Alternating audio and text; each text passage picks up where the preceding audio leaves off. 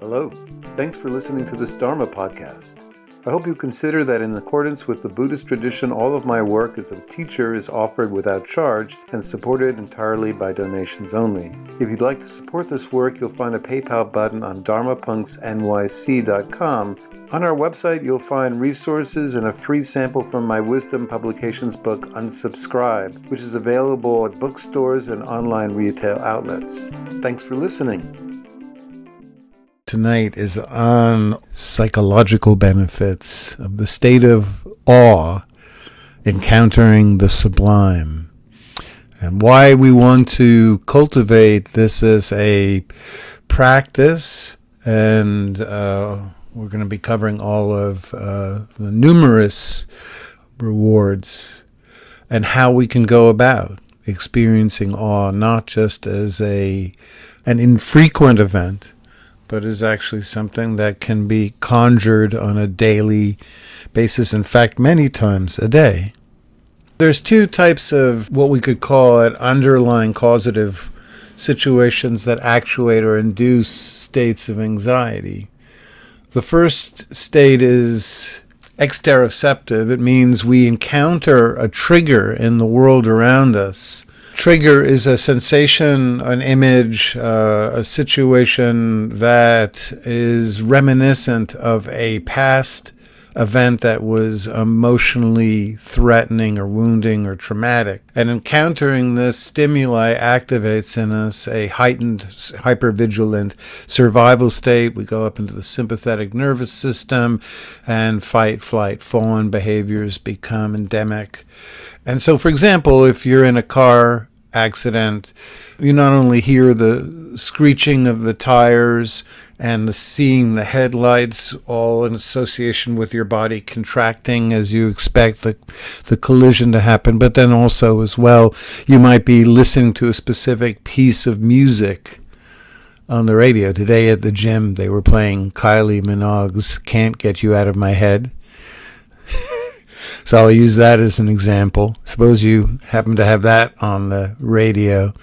And suppose the car collision happens on a specific street, or you see something right before it. So then later on in life, you hear Can't Get You Out of My Head. And even though it's a safe stimuli, it activates a state of anxiety. You start tensing. You have no idea why, because you don't really remember in the aftermath of the accident that stimuli was present.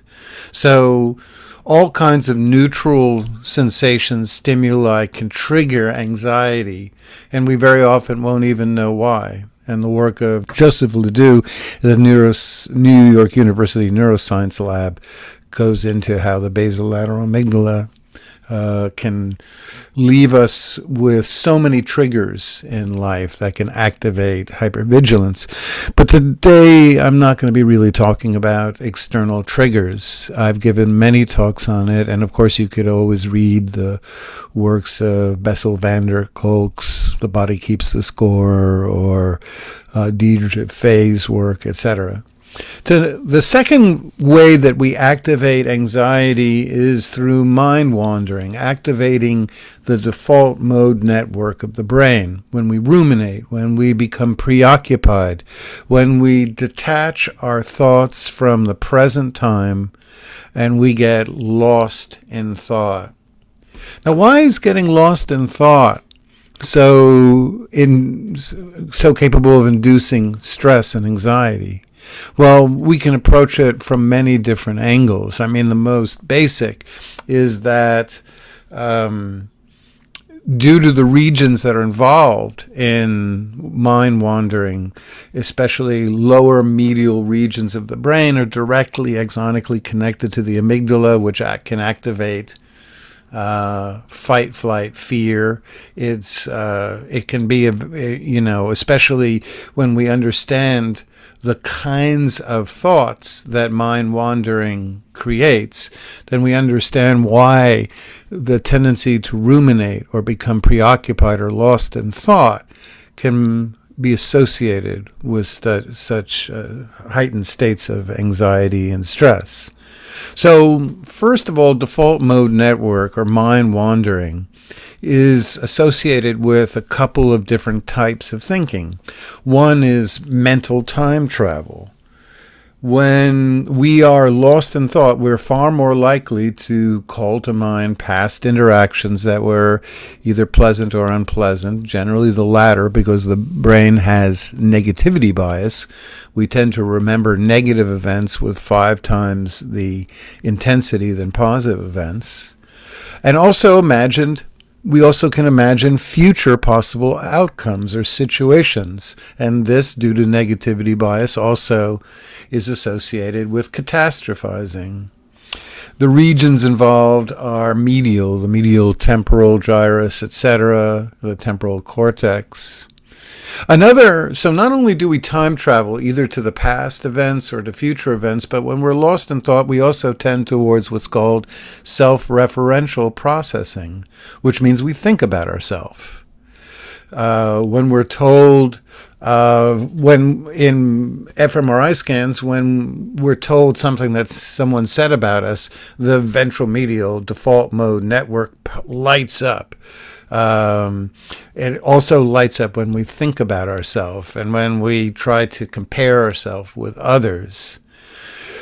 So the two most frequent kinds of thinking involved in mind wandering, getting lost in thought, is jumping to the future or the past, i.e. not staying present, and thinking about ourselves. Killingsworth and Gilbert, in their massive study called A Wandering Mind is an Unhappy Mind, one of the most important clinical studies of the last 15 years, did a study of 5,000 people in 83 countries and found that people are mind-wandering almost half of their life while they're conscious, 47% of the time to be accurate. So half of our waking hours, we're not paying attention to what we're doing. We're lost in thought, in a delusional fog, thinking about either what might happen to us in the future or things that things that happened in the past. What's also really noteworthy about this study is that we're by far and away less happy when we're lost in thought than when we're focused on what we're doing. So significantly that it turns out that it doesn't really matter if we're lost in thought thinking about pleasant or unpleasant topics. Being aware of what we're doing is a far better predictor of being happy than being lost in thought fantasizing about, how great any outcome in our life might be. In fact, you will probably be happier if you, like I did earlier today, sit in a dentist chair getting an unexpected root canal, because I was focused attention on the sounds and the sensations, rather than if I had been sitting by the East River on a comfortable chair, lost in thought about what's going to happen to me in the future. In fact, that latter state, being lost in thought about ourselves, is synonymous with heightened activation of the not only the amygdala, but also regions of the brain associated with stress, hypervigilance, and so forth. The Buddha called default mode operation, one of my favorite words, papancha. Papancha means the proliferation of thought. And in the Sabbasava Sutta, when he defines papancha, the Buddha says, this is how one thinks inappropriately. What was I like in the past? What will happen to me in the future? Will I even be alive in the future? And so forth. So, guess what? He's defining thinking about ourselves and speculating about the past or the future is for him what gives birth to papancha, multiplying weeds and forests of thought that cloud us in states of delusion and cause dukkha, misery. And he's not wrong. because we have the work of countless clinical psychologists to show us today that default mode mind wandering, where we think about ourselves and what's going to happen and what do other people think about us and how do I match up and why are other people getting ahead in life or why am I not as rewarded as someone else, activates essentially hypervigilance, anxiety, and repetitive thoughts. A wonderful book that just came out recently by a very well-known and established clinical psychologist, Ethan Kross's book, Chatter, devotes a significant amount of research and reflects on a significant amount of research to just how much suffering is caused in our life by getting lost in thought. The Buddha said in the Ball of Honey Sutta that almost all suffering stems from self-oriented thinking. That's how far he goes into the root relationship between being lost in thought of ourself and suffering. Now, what's the alternative? Well, the alternative is what we're doing the other 50% of the time, which is generally task-positive network, where we're not lost in thought, where our attention and whatever thought we're having is based on actual present time events that are external. So when we're in default mode, lost in thought, it means we're in some way losing all awareness or a lot of awareness of the world around us. We're not paying attention to what we're doing. We're not noticing that we're chopping garlic or that we're sitting at a computer or whatever. We just are not paying attention to the world around us. We are now in a internal scape of images that we're conjuring up that are self-related. When we're in task positive, we're focused on something we're actually doing in the present. And the beauty of task positive is that it reduces stress. The lateral, inferior, posterior, temporal gyrus, yes, that's actually a region of the brain. I actually had to memorize it for this talk. I don't hope to ever say it again. But that region of the brain is not linked to hypervigilant states, to regions that are associated with withdrawal emotions and that triggers the sympathetic nervous system. It's simply an evaluative region where we look at things in front of us and see how they're looking and then change a little bit what we're doing. For example, skateboarding, drawing, cooking, gardening, music, playing music on an instrument, doing pottery, embroidery, anything that you do that focuses your attention on what's actually happening right now is evocative of reducing anxiety and reducing stress, i.e. activation of your sympathetic nervous system and hypervigilance. The nature of the task is not particularly important so long as you're paying attention to what you're doing. Killingsworth and Gilbert found you're going to be happier.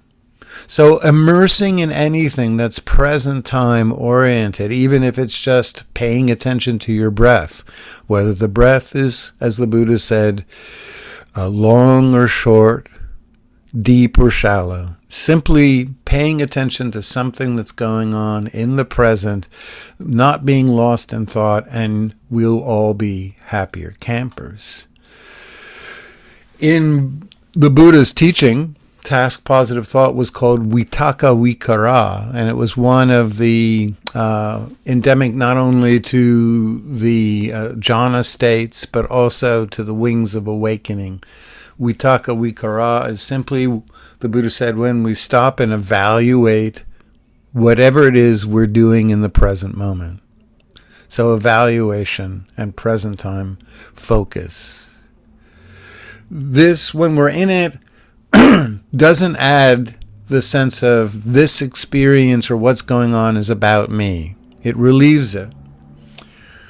One of the most important emotional states that alleviates self-fixation and self-referential thinking, and thus the attendant stress and anxiety that can be triggered by self-referential thinking, is the state of awe and the sublime. So what is awe and the sublime? The sublime and awe is an emotional response to exceptional, unusual stimuli, events that challenge or experience that challenge our accustomed frame of reference, an experience that we can't easily interpret or make sense of. It's associated with states of wonder and surprise.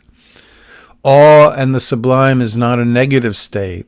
That's shock. When I was watching the events of 9/11 in front of me unfold before my very eyes, and seeing the World Trade Center on fire and smoke billowing from it, that was a state of shock, not a state of awe. Great psychologists that I admire, Dr.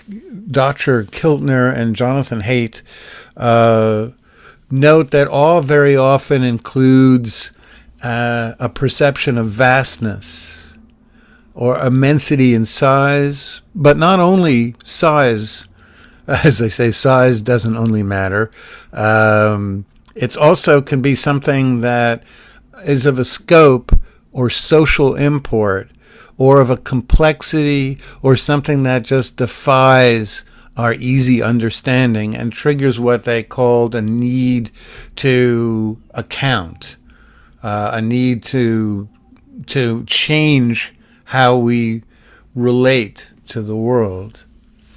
Interestingly, now I know I talked about how the amygdala can trigger anxiety, which it does, and hypervigilance, but the amygdala also plays an important role in awe as well.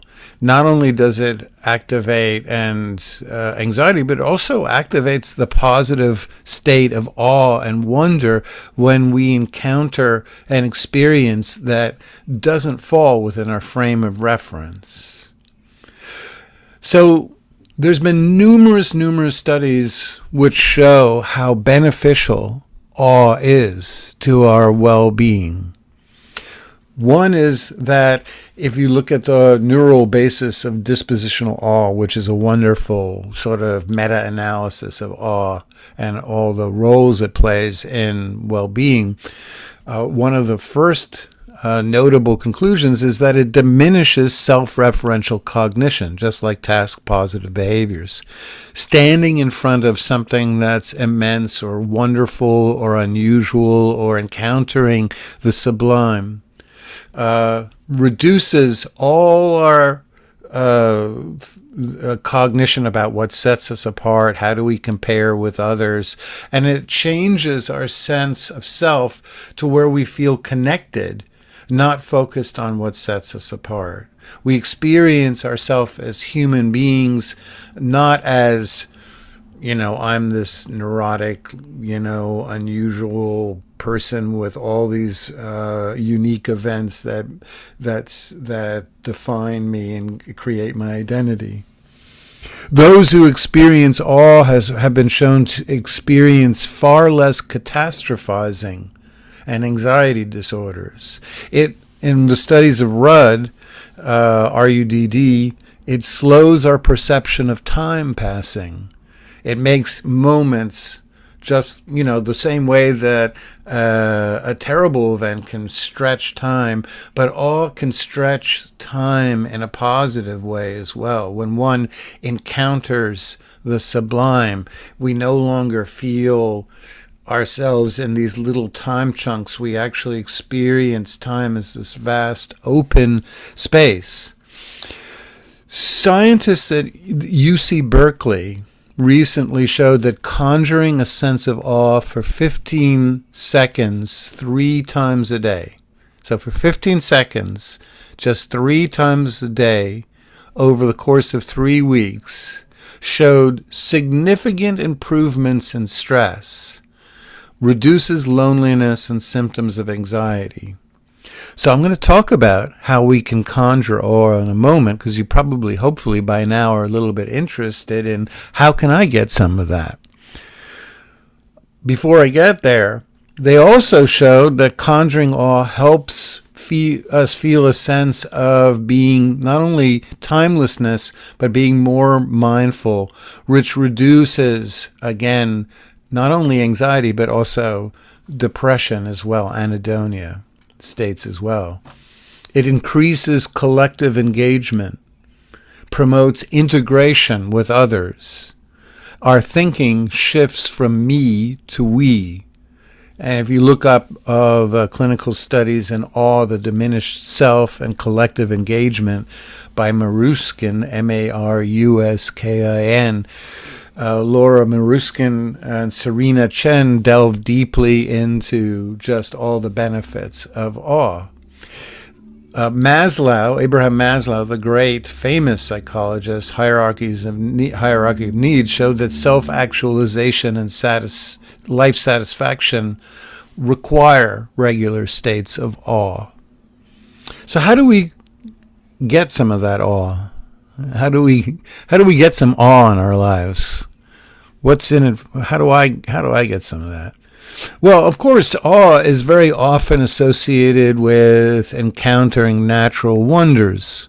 People think of the northern lights of Scandinavia or the North Pole, the Grand Canyon, Mount Everest, the Great Barrier Reef, etc., as places that conjure a sense of vastness. As Jonathan Haidt points out, vastness can create a state of awe. But it's not just vastness and immensity that can create a state of awe.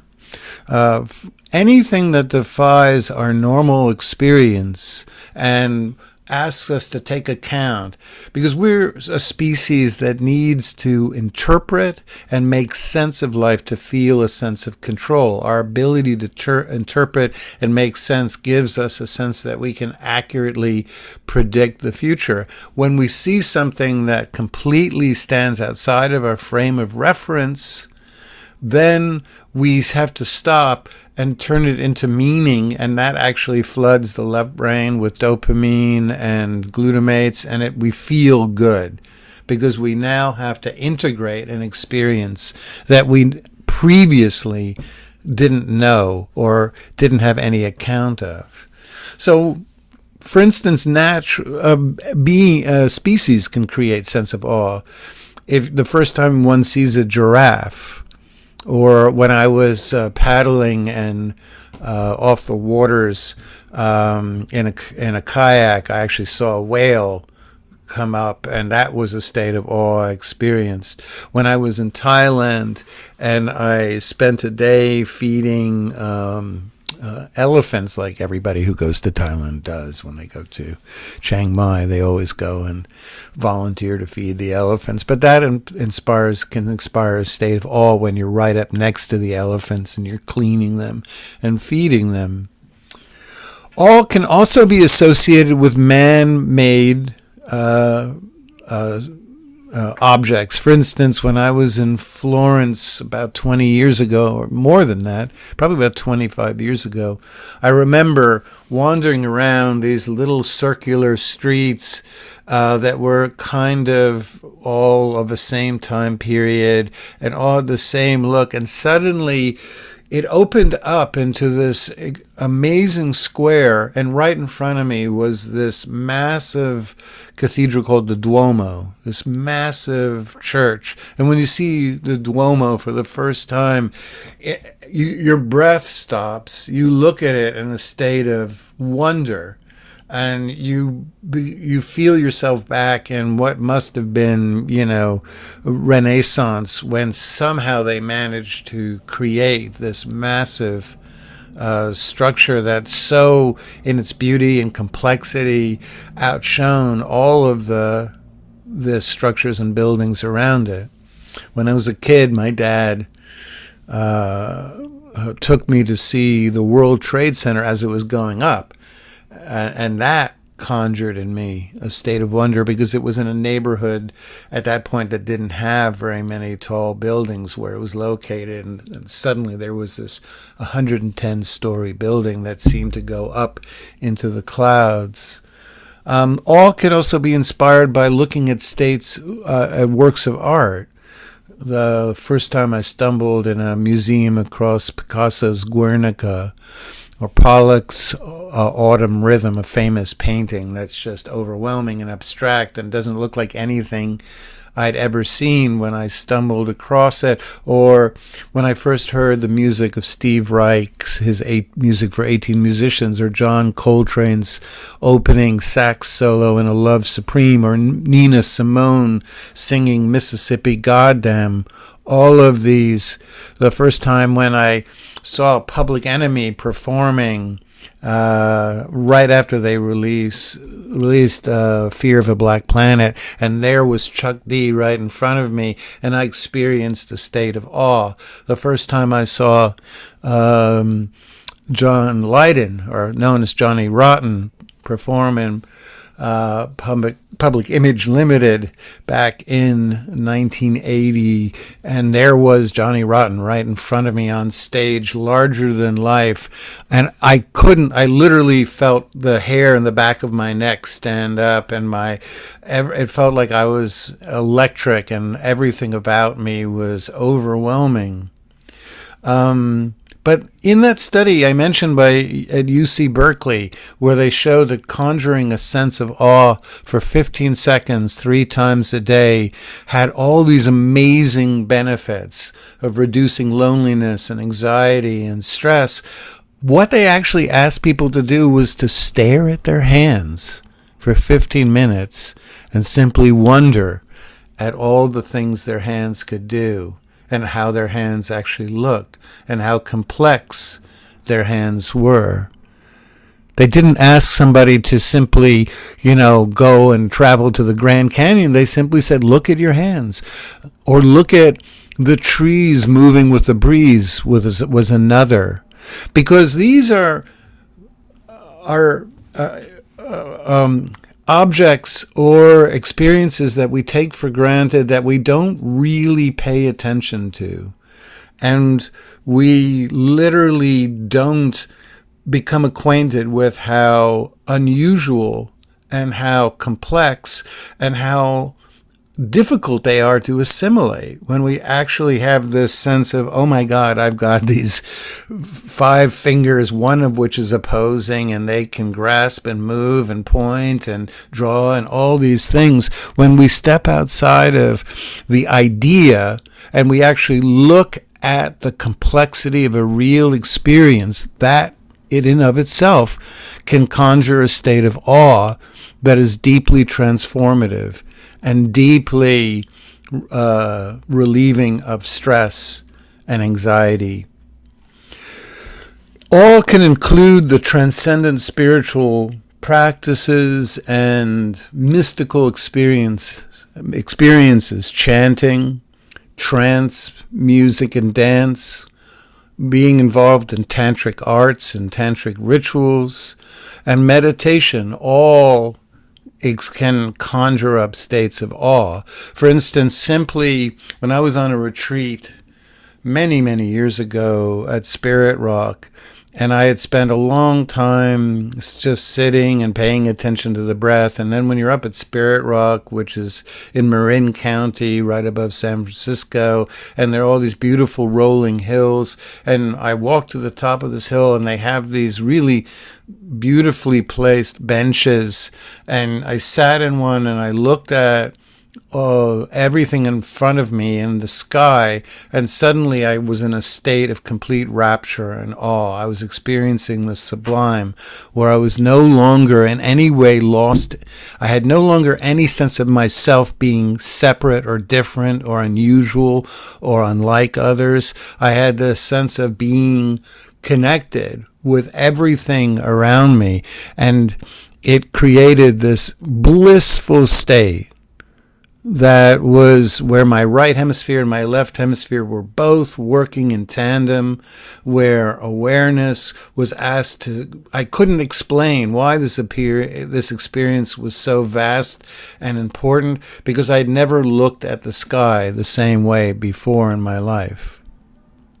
Anytime we let go of all our preconceptions, our ideas about what experience will be like, and which is what the brain is generally doing, not really looking at the world. The brain tends to only use 1/7 of the things it sees from actual external stimuli. We tend to use 6 out of 7 stimuli is based on internal expectations, based on past or ideas about the way things work and the way things should appear. So actually, when we start bringing in an immersive awareness of what's going on in the present in front of us, it alleviates that sense of I am unique, alone, unusual, different, small, unimportant, or whatever, because all thoughts of a disconnected small self begin to vanish.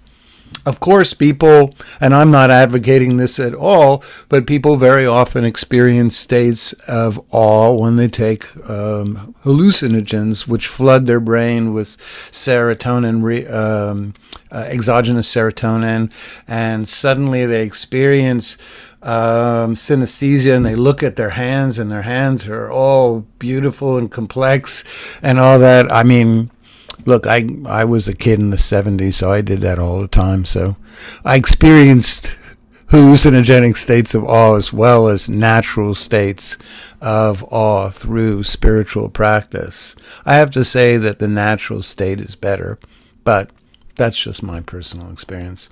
In Hinduism and Buddhism, there's many words for awe. One of my favorite is Veda, which implies a state of reverence and wonder for anything that's happening in the present. In Buddhism, Veda is associated with a state of wonder that when one encounters the Dharma, which is seeing the unvarnished truth, where we put aside our preconceptions and we actually experience something as if for the first time, not just looking at one's hands, but also paying attention to the breath and how each breath really feels without any preconception. So I could, of course, lead us on any meditation can conjure a state of awe, but I'm actually going to use one of the most mystical and unusual meditations in the Pali Canon. It's little practiced. If you go to most insight centers, you'll never be taught this meditation. Why? I think it's because it's so trippy and so out there and so in many ways psychedelic. It's called the Kula Sunyata. And it's one of the few meditations that the Buddha gives a step-by-step direction of how to do. And the whole point of this meditation, Kula Sunyata, is to rid our minds of all our preconceptions of the way things are, and to open our minds into the vastness of the actual experience that we're in. So now, with your permission, I am going to lead you on that Kula Sunyata meditation, which is the meditation on emptiness. So, while you get positioned, if you would like, in addition to the links I've posted about ways to support and honor George Floyd, if you in any way want to contribute to the work I do, Venmo is Dharma Punks with an X NYC. So thank you for that. And now let's close our eyes and find the most comfortable position, and don't try to look like you're meditating. Just look like you're sitting comfortably and relaxing. Don't try to look like all the images of people you've seen in meditative practice. Just relax. Close your eyes. If you're sitting in a comfortable chair, that's great. You can do this meditation lying down on a bed or on a couch. You can do it lying down on the floor. You don't have to sit in any posture or position. And so in this meditation, while often it can be practiced at first with the eyes open, where we look at the world around us, we can also practice it with the eyes closed at the beginning, and that's how I do it, but you can use whatever manner you prefer. But just bring to mind what the Buddha called the contemplation of the city or the town, all of the man-made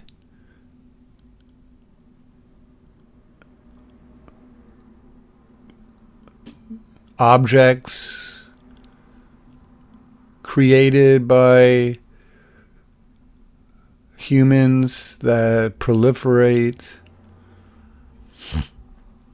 and without any judgment, just bring to mind an image or open your eyes and look at just the world around you, all of the objects and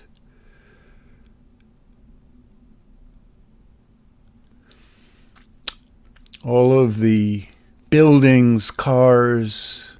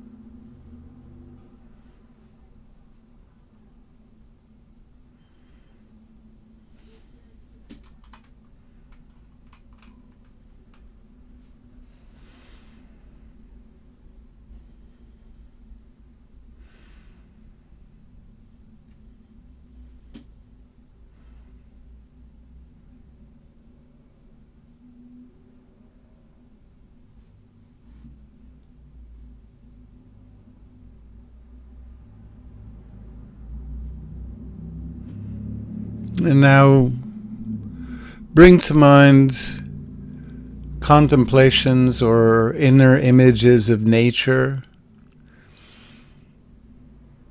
So no longer reflecting on buildings and towers and cars, but just now trees, grass, bodies of water, without any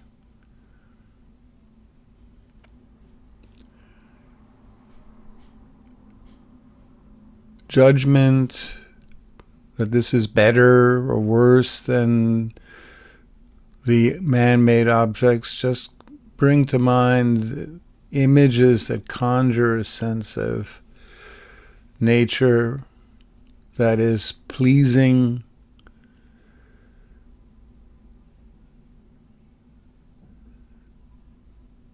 images of the ocean, images of hiking on a trail,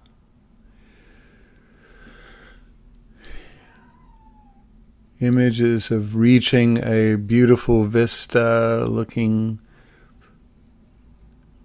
across a scenic visage of um,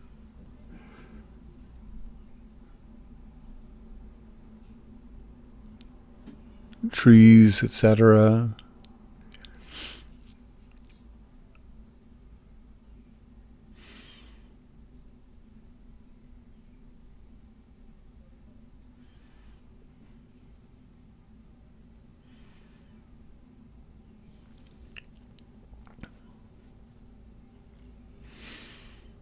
And now putting aside the contemplation of nature and bringing to mind contemplation of what the Buddha called rupa, the physicality of the body, the sensations of the body.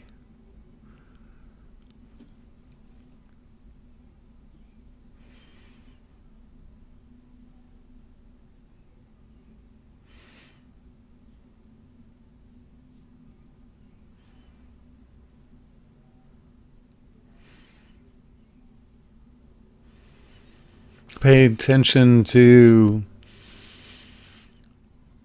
right now whether you're breathing in or breathing out. And try to focus on the breath without any preconception of what breathing is like, as if you're visiting from another planet. You've never been in a human body before, and you've somehow found yourself inside of an actual human body, and you can actually, for the first time, experience yourself breathing. You have never experienced breathing before. What is it like feeling the belly expand and energy moving up into the chest, and the chest opening up and receiving air, and then a slight pause followed by the release.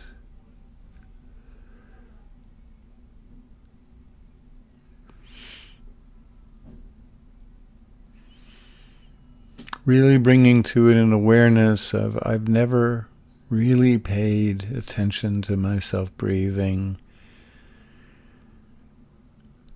Bring awareness to now some area of the body that you don't generally pay attention to. I'll use my right kneecap, but I could just as easily use the sensation of my left ankle, my right elbow or left elbow, sensations of my below my left shoulder, whatever. Just find a region that you generally don't pay attention to, and let's just be with whatever sensations arise in your awareness.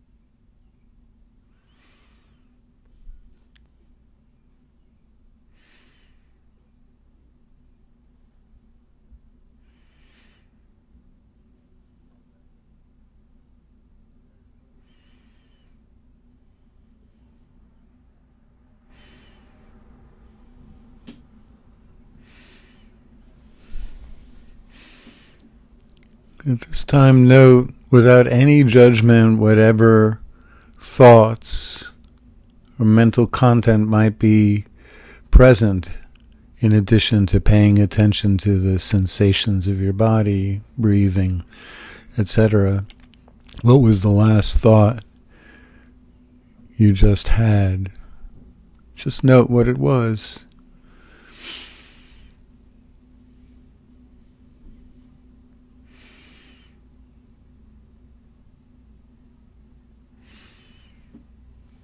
And now put the normal attention to thoughts, mind wandering, anything about ourselves or the future or the past, anything aside, and just observe the mind when it's empty of visual images and inner chatter. Can you find those brief moments where you're focusing on a breath or sensations or the sounds around you, but you're not adding anything. You're not adding any thoughts or images. You're just aware of the sensations that are happening in this moment. Contemplating the silence inside,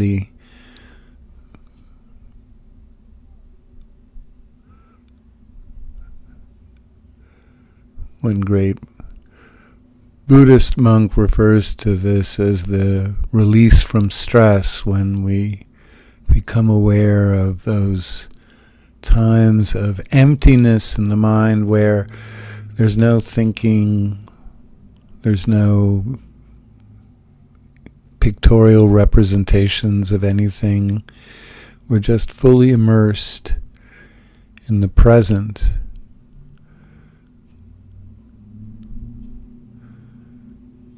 The sublime relief from self-oriented thought.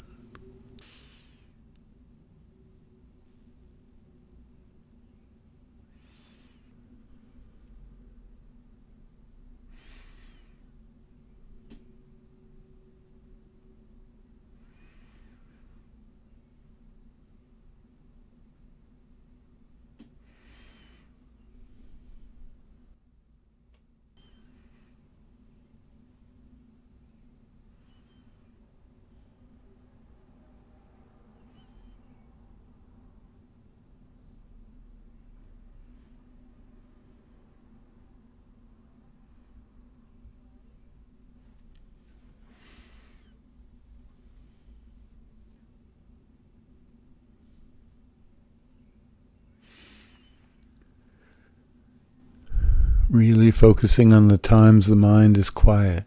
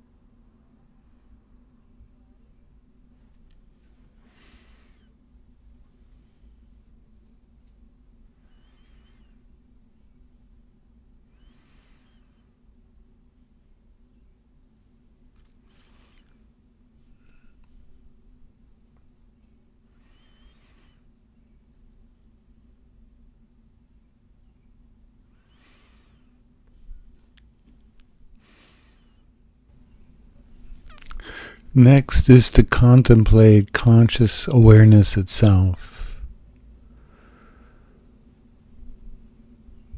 And while we do this, we can release any sense of inside and outside, so we no longer think of sounds as coming from the outside and the breath as coming from the inside. See if you can reflect on how everything you've ever experienced has been in your awareness, where there is no inside or outside, where the mind is boundless, as big as the sky, and anything that passes through it, like thoughts, are just clouds passing through.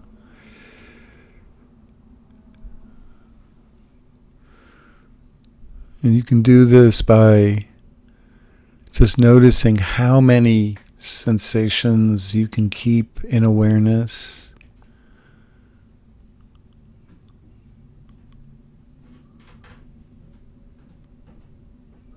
Or just notice when the mind feels open and spacious, not contracted around a thought, where it doesn't fixate on an inner image.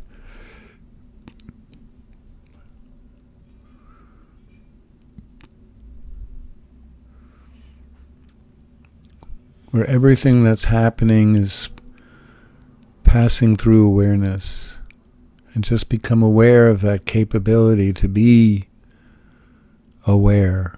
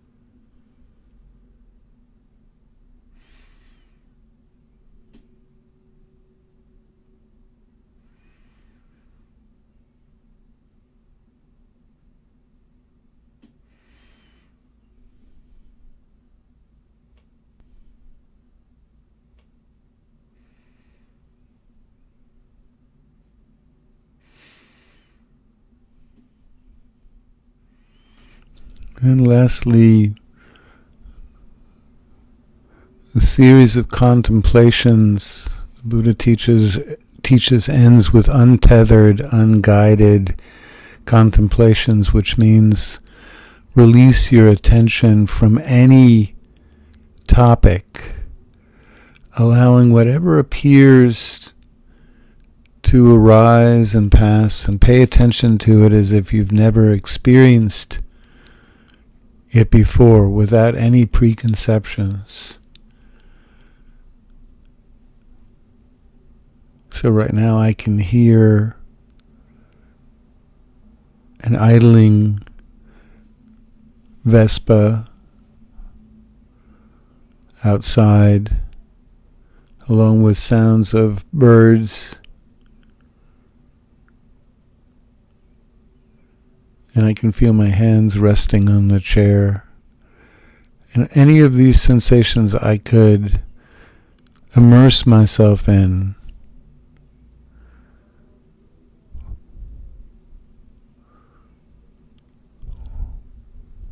What is this experience right now? I've never experienced this in the same way before. A dog barks from the neighbor's backyard.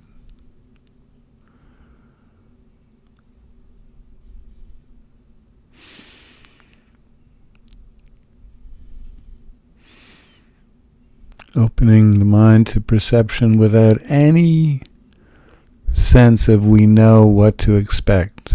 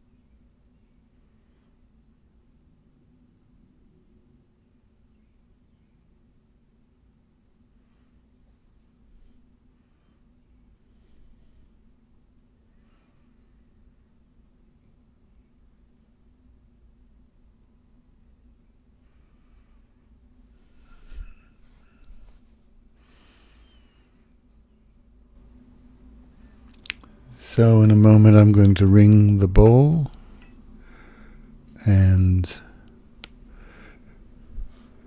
just allow yourself as much time as you need